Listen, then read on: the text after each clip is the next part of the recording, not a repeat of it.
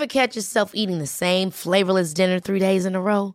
Dreaming of something better? Well, HelloFresh is your guilt-free dream come true, baby. It's me, Keke Palmer. Let's wake up those taste buds with hot, juicy pecan-crusted chicken or garlic butter shrimp scampi. Hello Fresh. Stop dreaming of all the delicious possibilities and dig in at HelloFresh.com. Let's get this dinner party started.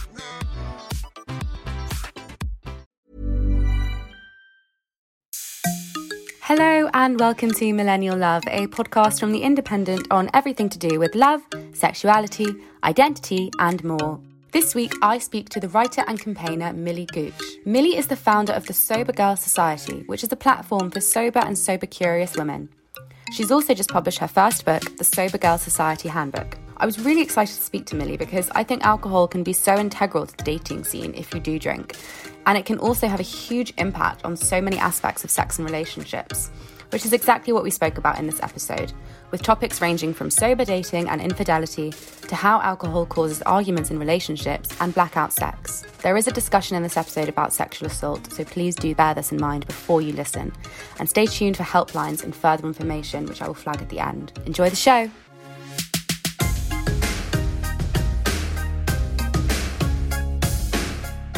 Hi Millie, how are you? I'm good, thank you. Thank you for having me. Thank you for coming on the show. I'm so excited to talk to you. I absolutely loved your book. Oh, thank you. Oh, it feels really weird that people have actually read it. It just feels weird when you write something. You're like, oh, no one will read this. It's fine. I'll say what I want. And then people say, oh, I've read it. And you're like, oh, okay. People are actually reading it. Have you had lots of messages on Instagram from people who have read it and been like, oh, I really resonated with this bit?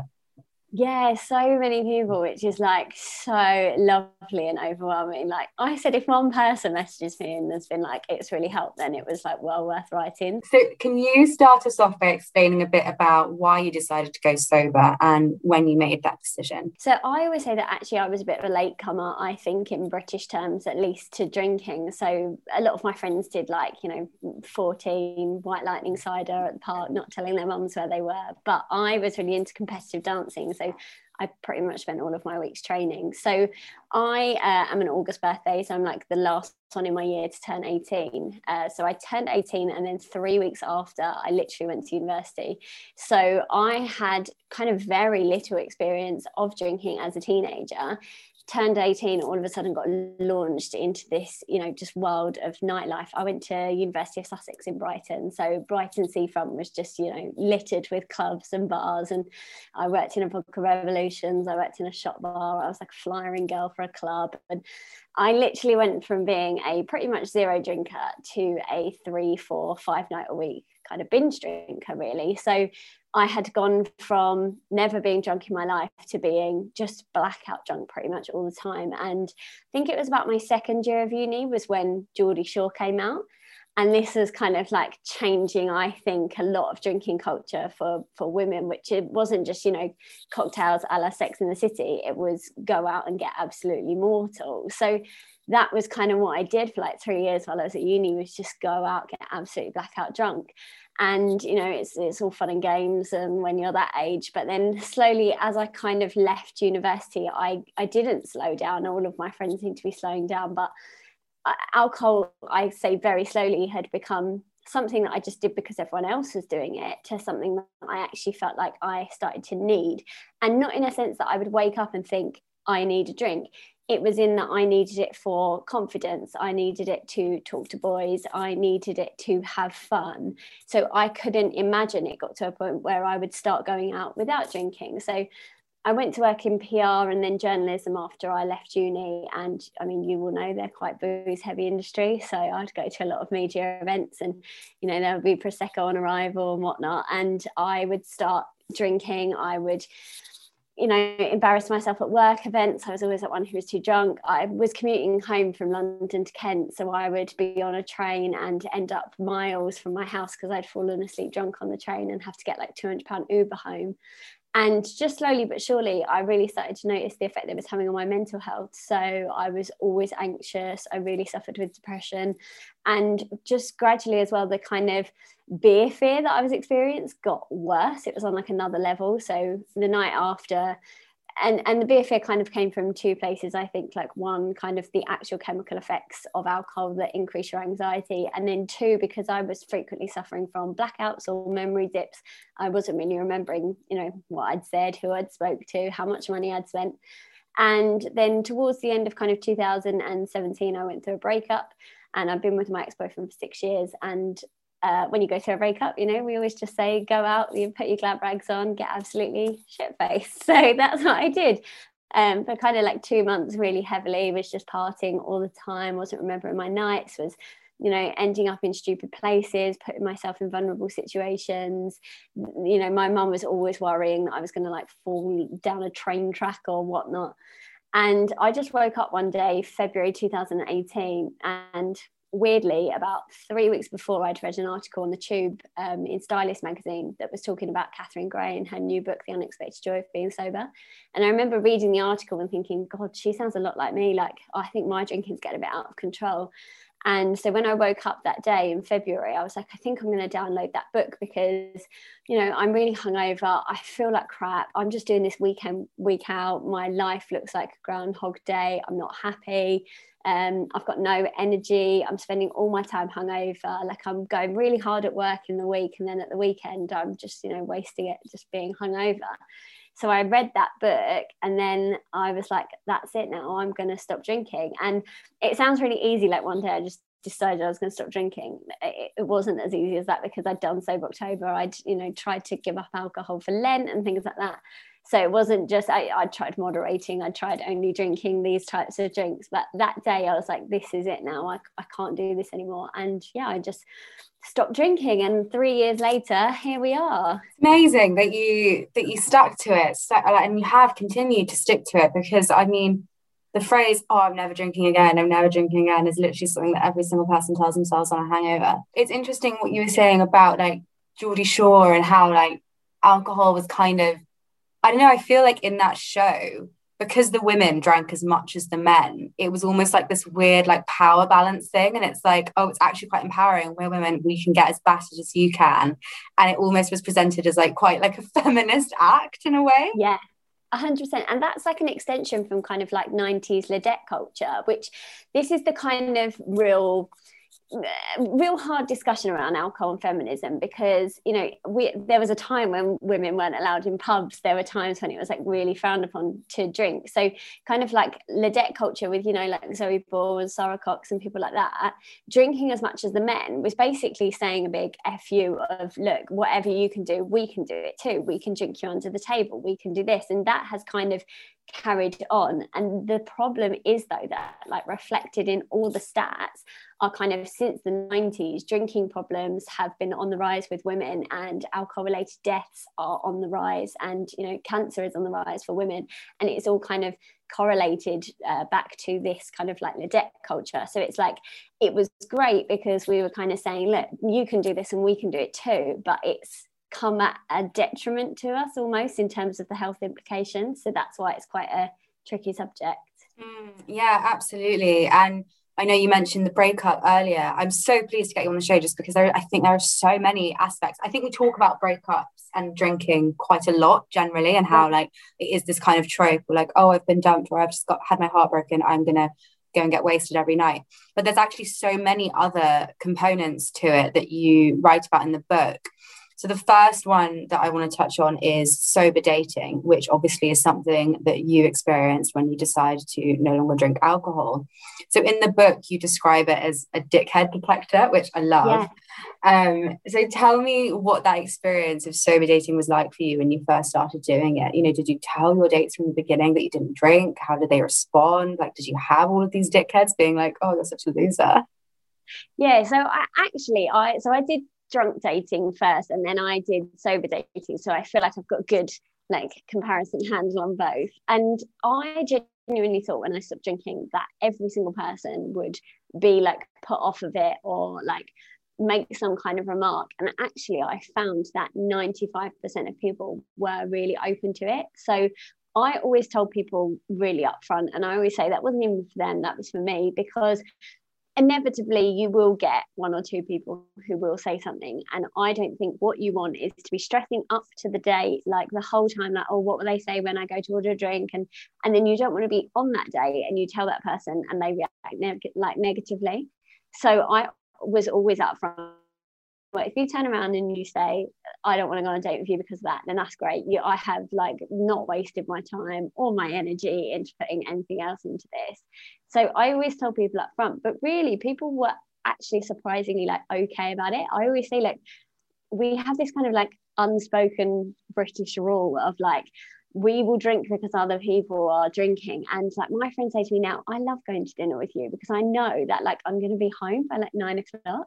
So actually when I said to people on dates, I'm not drinking, they'd be like, oh, thank God, like I had a heavy weekend, I'd quite like a break actually. So people were quite responsive to it in that way. And also I think people were very shocked that I had the confidence to say I'm going to come on this date and I'm not going to drink. And weirdly, I think a lot of people actually found that quite attractive, because I think they were like, God, she's got confidence, like come on this date and not drink. So what I actually thought was going to be a complete turn off for a lot of people was, not. But I also think I probably read it quite well, as in like, if their pictures were every single picture, because I was doing like Bumble at the time, if every single picture was them on a lad's night out, I kind of knew that they weren't really going to be aligned. So I would pick people who there was a picture of them on a walk, or like it wasn't just completely here's me in Ibiza, here's me in Magaluf, here's me in Ayia Napa. I just kind of tended to avoid anyone who I thought wasn't necessarily going to be aligned with that. But the experiences were so positive, and I always say sober dating is one of the best things that I did. And I also say in a kind of like cold way as well, it was a lot more efficient. Because if you go on a date with someone, well, at least this was my experience. If I went on a date with someone and we were drinking, if I had like 2 drinks and then I kind of felt like there wasn't really a vibe, there was kind of this unspoken obligation to just see it out and keep drinking and keep the night going, just to see if, maybe, I did start to find them funny, or I did start to like them more. But when I wasn't drinking, I could tell straight away if I liked someone. Like it was very easy to see if there was that natural chemistry without alcohol.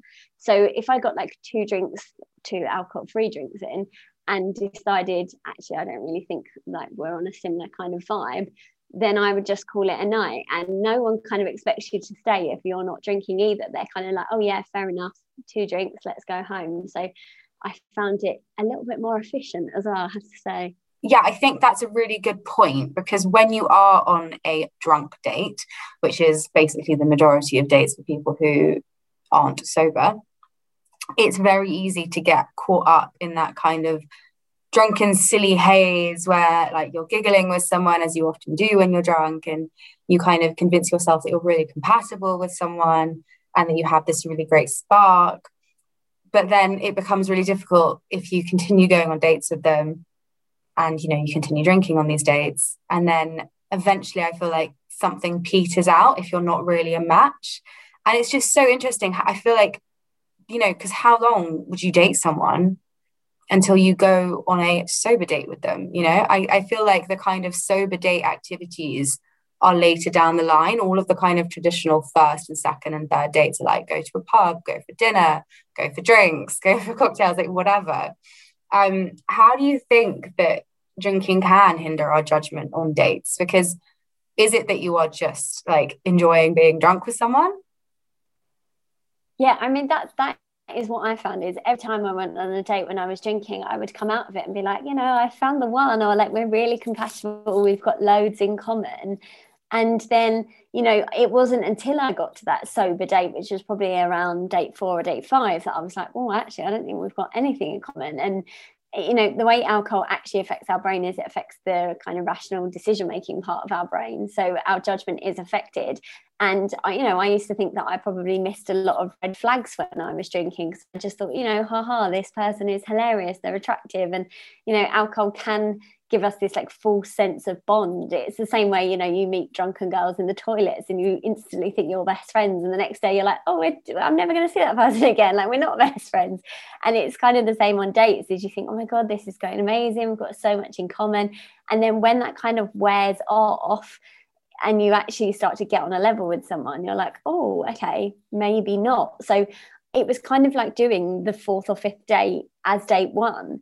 And when you've kind of also got that clarity, you remember everything that you like want to ask. So you get all those like must have questions like out the way first of all, so that you know, yeah, okay, they tick that box, and yeah, they tick that box, and they like doing this activity. So I mean, I'm not saying I sit there and relentlessly question people, but you like think about the things you want to ask rather than necessarily going off on these tangents. But I just think, I mean, there's a lot, it goes a bit deeper with like alcohol and spirituality, but they say that alcohol like pokes holes in your aura and it lowers your kind of vibrations. And I think when it comes to like dating, you can kind of tell that authentic like connection slightly better when you haven't got the drink there, because, you know, you feel it with someone, that spark or whatever that is. And I think alcohol kind of creates that very false spark. And then you have to work out date 4 or 5, like, oh, actually, do we have that for real? Or, you know, was that just the booze? So I kind of worked out straight away whether we had an authentic spark or not. Also, I'm just thinking it saves you so much anxiety, because I'm thinking of all the dates I've been on where you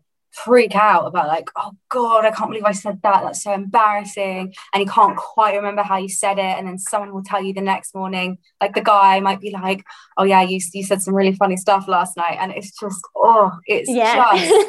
it's the worst thing to hear. Like, it's awful anyway when someone tells you that when you're drunk, but I think particularly when you're on a date, because the stakes are so high. Like, so it's just like you really want to impress them. And then if you say something embarrassing, I mean, I can be so embarrassing when I'm drunk. It's just awful. Join the club.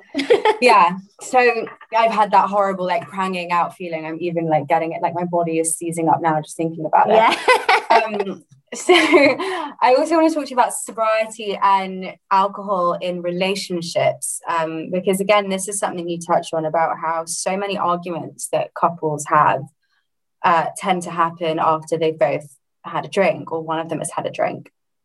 And, you know, you quote this study from the University of Bristol about how drunk people can misinterpret one another's emotions and how that can then lead to more arguments. Is that something that you have had personal experience of? Like, I know you mentioned your previous relationship who you were with for 6 years. Yeah, definitely. So I was definitely quite an argumentative drinker. So I had a habit of, you know, suppressing things. I wasn't a very good communicator, because when it came to sort of alcohol, my emotions, that's kind of like what I used. So I would, you know, suppress all these feelings and I wouldn't speak about them. And then when I got drunk, I would unleash it on them. And, you know, alcohol makes us more likely to say things that we've been holding on to, but it also makes us more likely to say things that we don't actually mean. So it was kind of quite a cause of a lot of arguments in my relationships. And I see it now in my relationship, which is that my boyfriend has only ever known me as a non-drinker.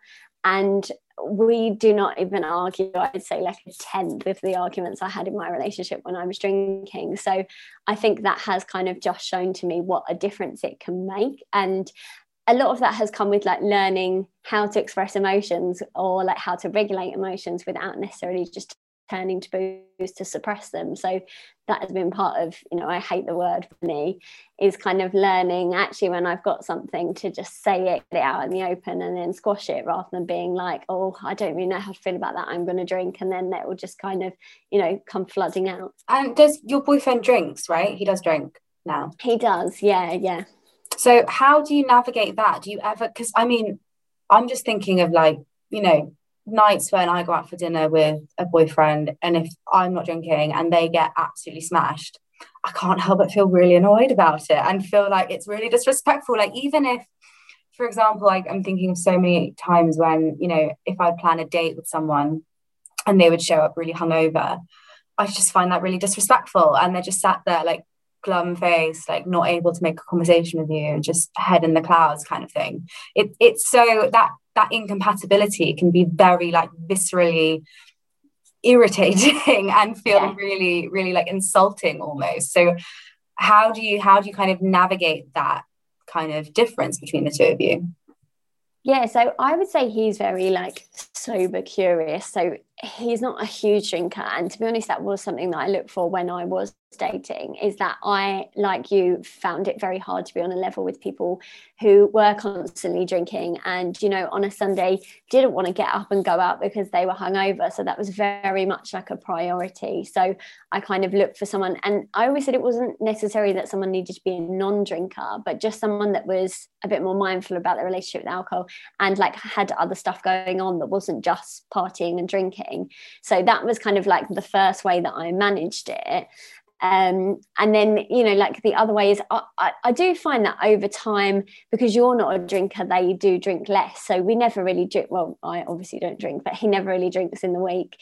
If we go out for dinner, sometimes he'll probably just have like one. He doesn't really drink that much. I think when you spend a lot of time with someone who doesn't drink, I think it does naturally lower how much you drink. And, you know, he's read the book, he knows all the stats. So I think that is kind of like the other thing. But, you know, if he goes out with his friends and he wants to drink, I'm not around it. So I feel better about that. So I think it is really tricky to kind of like navigate that. So I was very lucky in that I kind of started that afresh and specifically looked for someone who didn't necessarily drink that much.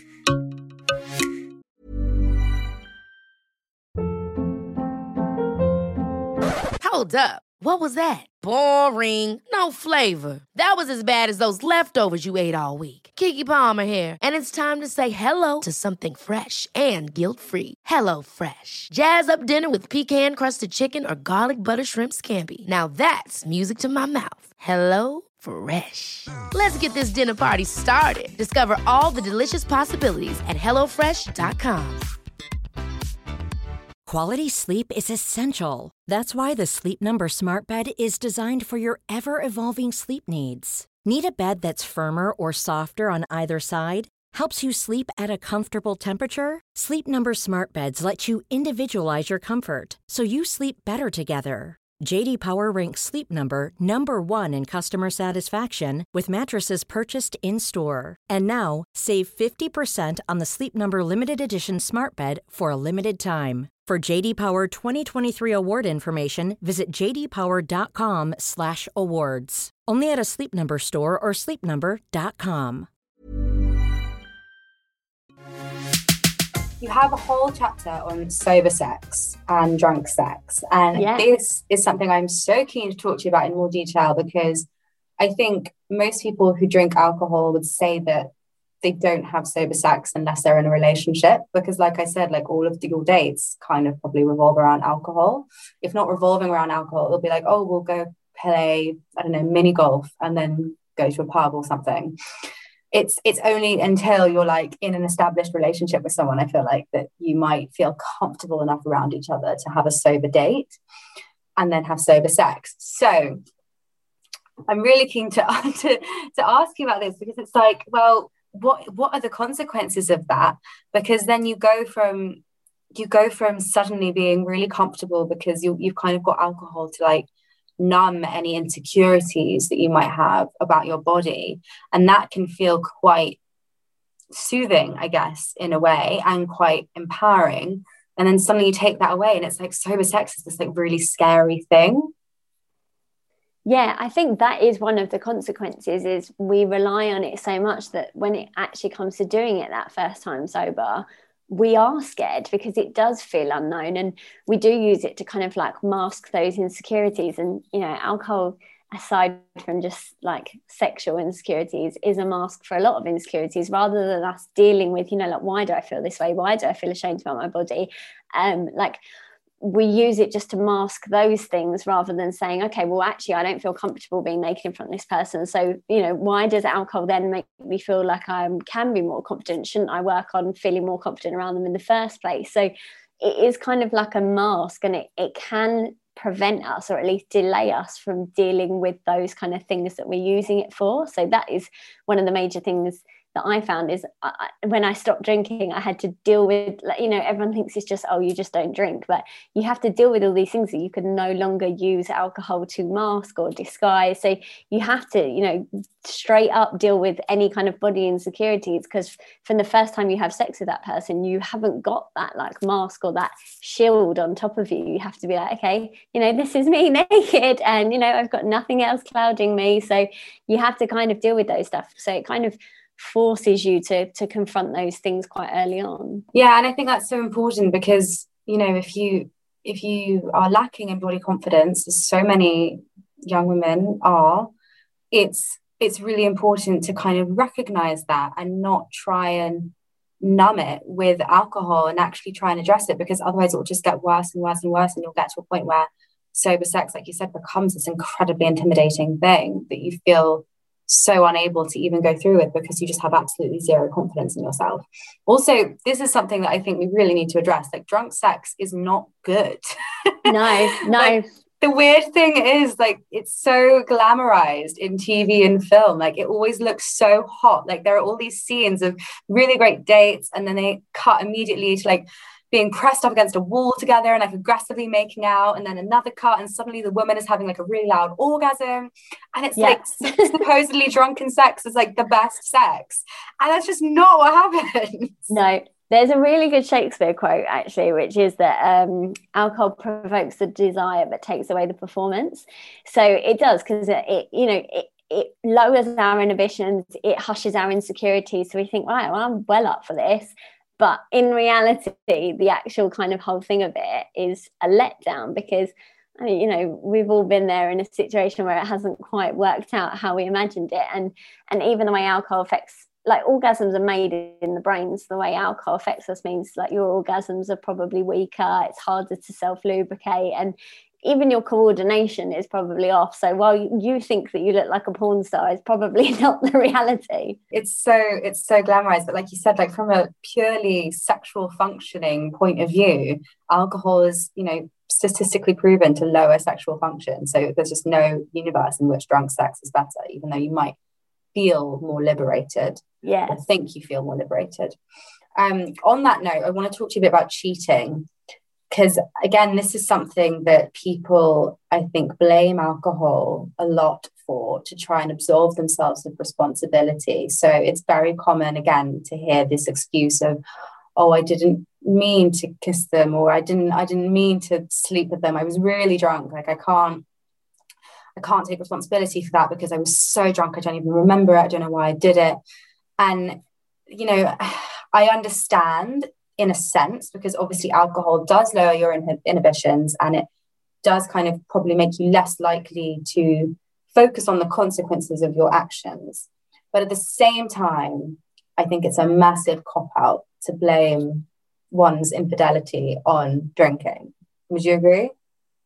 Yeah, I think, again, this is quite like a complex, nuanced conversation, because the way that alcohol does affect our brain is like it's the prefrontal cortex, which is the bit that allows you to kind of make rational decisions, to think about the consequences of your actions. And when alcohol affects our brain that way, you literally can't decide what's right and wrong. So in reality, a lot of people do cheat and don't mean it. A lot of people do cheat and don't know why they did it. A lot of people will actually black out, which means that they literally don't kind of have a choice in the matter. So it kind of is an excuse in the way. But drinking to get to that point is your responsibility. So I think that's where the conversation lies, is, you know, if you don't want to cheat, then you shouldn't be drinking that much. But because a lot of us aren't aware of exactly how alcohol affects us and our ability to make rational decisions, we don't really consider our alcohol consumption. So it is being used as a cop-out. But the argument is kind of like saying, well, you shouldn't have drunk that much to get to that point. But I do, and I spoke to a lot of people about it for the book, so I do believe that not all drunk cheating comes from a place of not loving that person or not caring about that person. It literally is that you have drunk so much that your brain is not working properly. So it's really difficult, because I can see why people will forgive people if they drunk cheating, but you're right, it shouldn't be an excuse, because they shouldn't have drunk that much in the first place. But because a lot of us don't understand exactly the way alcohol affects us, we don't think about that when it comes to drinking. So it's a very complicated conversation. Yeah, and I think there's always more to the story, like you said, isn't there? Because it's like, oh, well, you know, you put yourself in a position where you were at a party talking to this person, you know, alone for hours, this person who maybe, you know, has feelings for you, and you allow yourself to get very drunk in that person's company. I guess it's that kind of thing, isn't it? Yeah. A lot of it is like completely situational. Is it like, oh, this colleague that you've been flirting with for months, you have 2 wines and then you suddenly, you know, it loosens your inhibitions? Or is it that you got completely blackout drunk, kissed a randomer in a club that you've never seen in your life and don't even remember what she looks like? It's so hard to judge it on like, all drunk cheating is bad or no drunk cheating is bad. It's kind of completely dependent.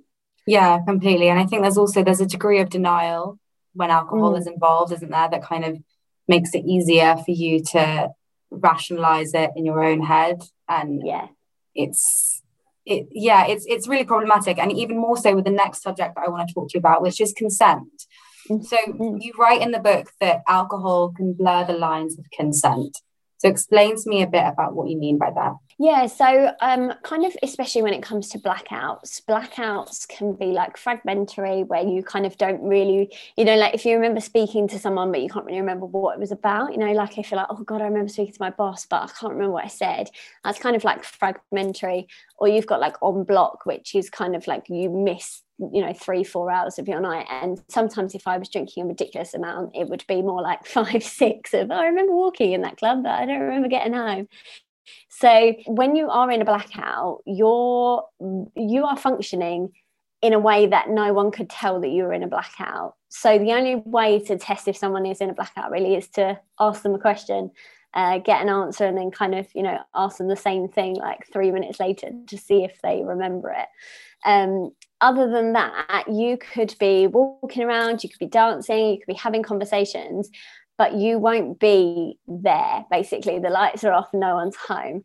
So for me, I would wake up sometimes and absolutely not remember this person who was in my bed and be like, I don't know how they got here. I don't remember this.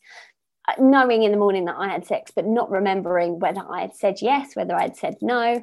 And it becomes a really complicated conversation because as far as that person is aware, you're fully functioning, you are dancing, you are chatting to them, you are saying all these things, but in the morning you can't remember it. So it's a really challenging conversation. At least it was for me, because I would say to them, did I say yes? And they'd say, yeah, we were kissing in the club, don't you remember? You invited me back. All things that I would not remember in any way, shape or form. So the conversation becomes very complicated. So that was my personal experience, but obviously it's a very unique conversation. Yeah, I think it's a very difficult thing to talk about, and I was trying to do some research in the run up to this episode about whether blackout sex is rape. And like you said, so the police would say yes, if you cannot remember consent, you were not in a position to give it, and therefore any sex that you don't remember having would be classed as sexual assault and be classed as rape. And I think it's a very horrible thing to process, because you obviously wake up feeling violated if you don't remember sleeping with someone. But then it's like, because like you said, the other person will might be under the illusion that you had a consensual sexual experience.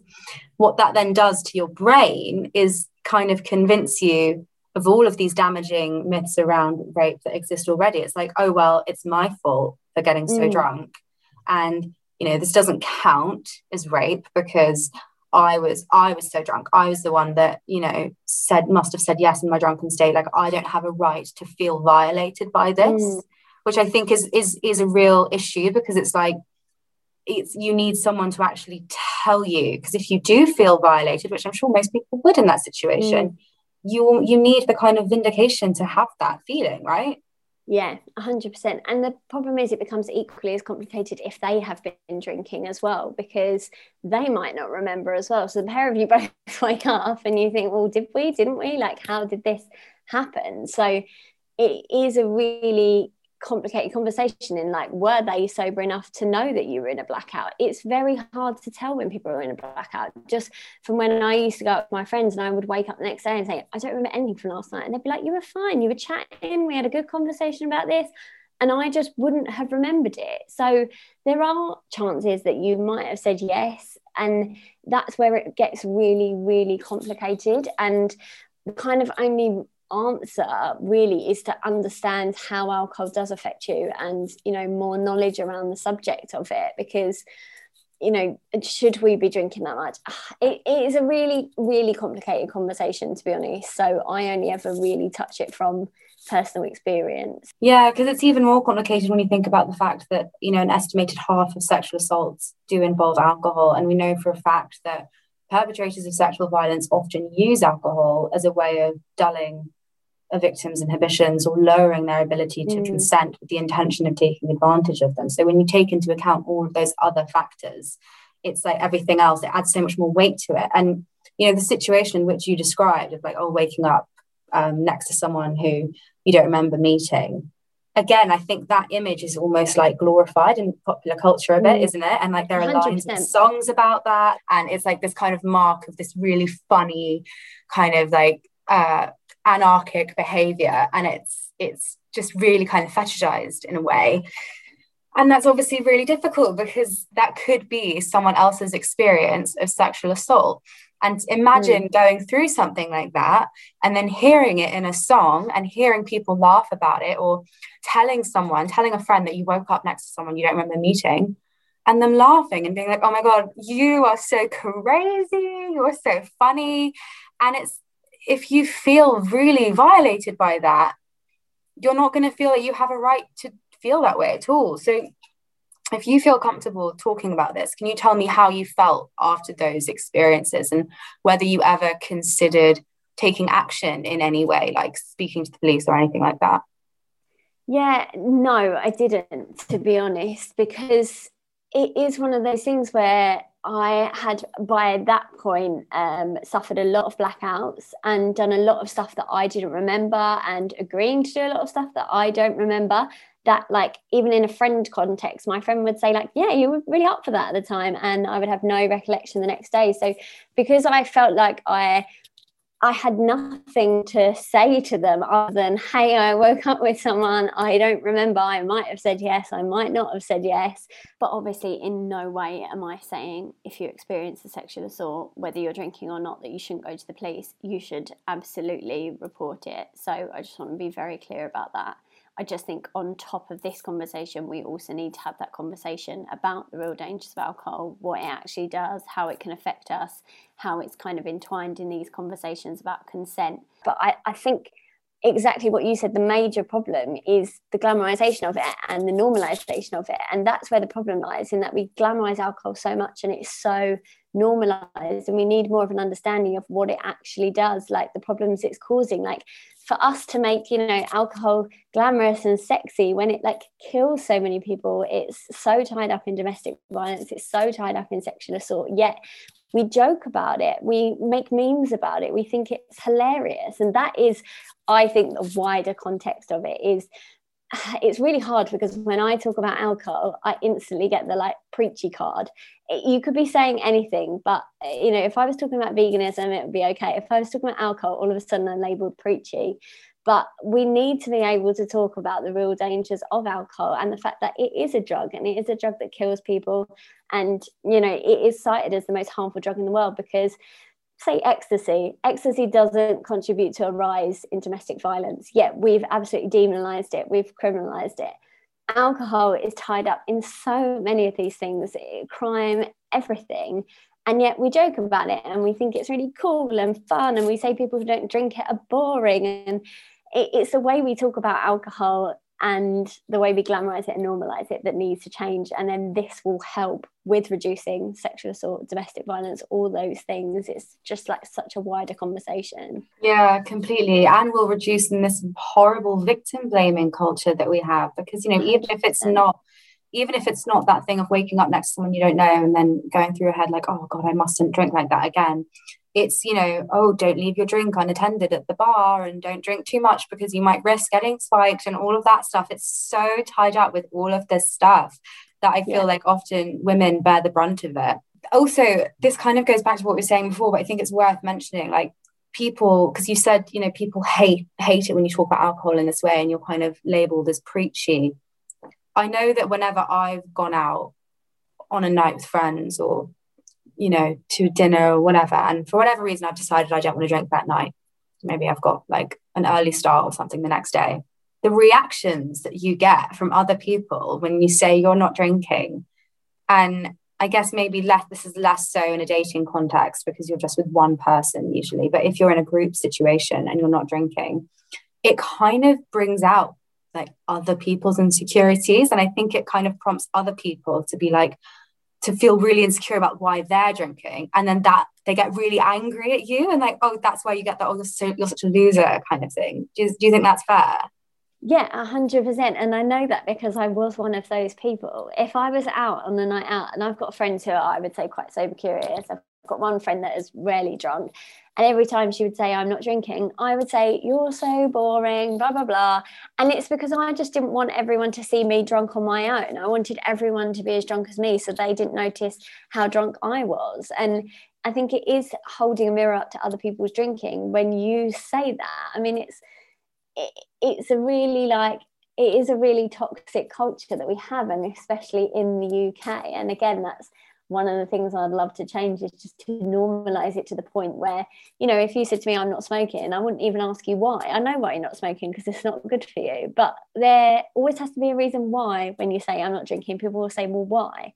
Well, it's because it's not good for me and I don't want to. Like, people shouldn't need to provide a reason. And you know, like my friends, we're 3 years down the line now, and they know that nothing has really changed. But at the start, I did get you're going to be boring, you're going to be this conversation. So again, like, there's so many things that we need to change around the discussion of alcohol. Yeah, I think it's just about education, isn't it? Because imagine the difference had we been taught about this stuff at school. Like, obviously you're taught about, oh, don't drink too much and don't give in to peer pressure. But I mean, all of the subjects that we've covered in this episode of like how alcohol relates to dating and relationships and consent is so important. Imagine the difference if we were taught about that stuff at school. Now it's time for our Lessons in Love segment. So this is the part of the show where I ask every guest to share something that they've learned from their previous relationship experiences. So Millie, what's your lesson in love? Oh, I would say kind of don't use alcohol to mask problems or, you know, insecurities and emotions. I think even if you have no intention to become a non-drinker, just even to be more mindful about how you're using alcohol. So like, if there is a problem in the relationship, like, rather than just drinking and hope it gets better, I would say like addressing that has been really key for me, is kind of learning to speak about when I'm feeling insecure rather than just drinking and hope for the best, especially when it comes to, you know, sexual relations. I would just say to kind of have those conversations, say, look, this is how I'm feeling, rather than just think, I'll neck a Jaeger bomb and that will do the trick. So that's one thing I would say, is try and learn how to communicate and not just mask over with booze. I think that kind of applies to all relationships, I guess, doesn't it? And just like every aspect of your life, you know, if you have an issue, rather than, you know, sinking into a bottle of gin, confront these issues head on. And I think that is particularly important, obviously, with a romantic partner, because otherwise these issues just kind of bubble up, don't they? And if you don't address it, you know, God forbid, then it comes out in a horrible drunken row, which is made all the more dramatic because you're so drunk. Why are we so much more dramatic when we're drunk in arguments? Like, what is that? Yeah, that's the inhibitions lowered, I think, because you don't care if people are looking, you don't care if you're raising your voice, you just going for it. Yeah, it's awful. Like, you see those, I know you mentioned this in the book, like you see those couples fighting outside nightclubs, like screaming at each other in public. Yeah. And just that, you know, that they wouldn't be doing that if they were both sober. Yeah, that used to be me. That's it for today. Thank you so much for listening. Like I said at the start of the show, those seeking more information on support after sexual assault can contact Rape Crisis either via their website, rapecrisis.org.uk, or by calling their helpline on 0808 802 9999. If you're a new listener to Millennial Love, you can subscribe to us on Apple Podcasts, Spotify, Acast, or anywhere else. You can comment and leave us a rating too, so that more people can find us. Keep up to date with everything to do with the show on Instagram. Just search Millennial Love. See you soon.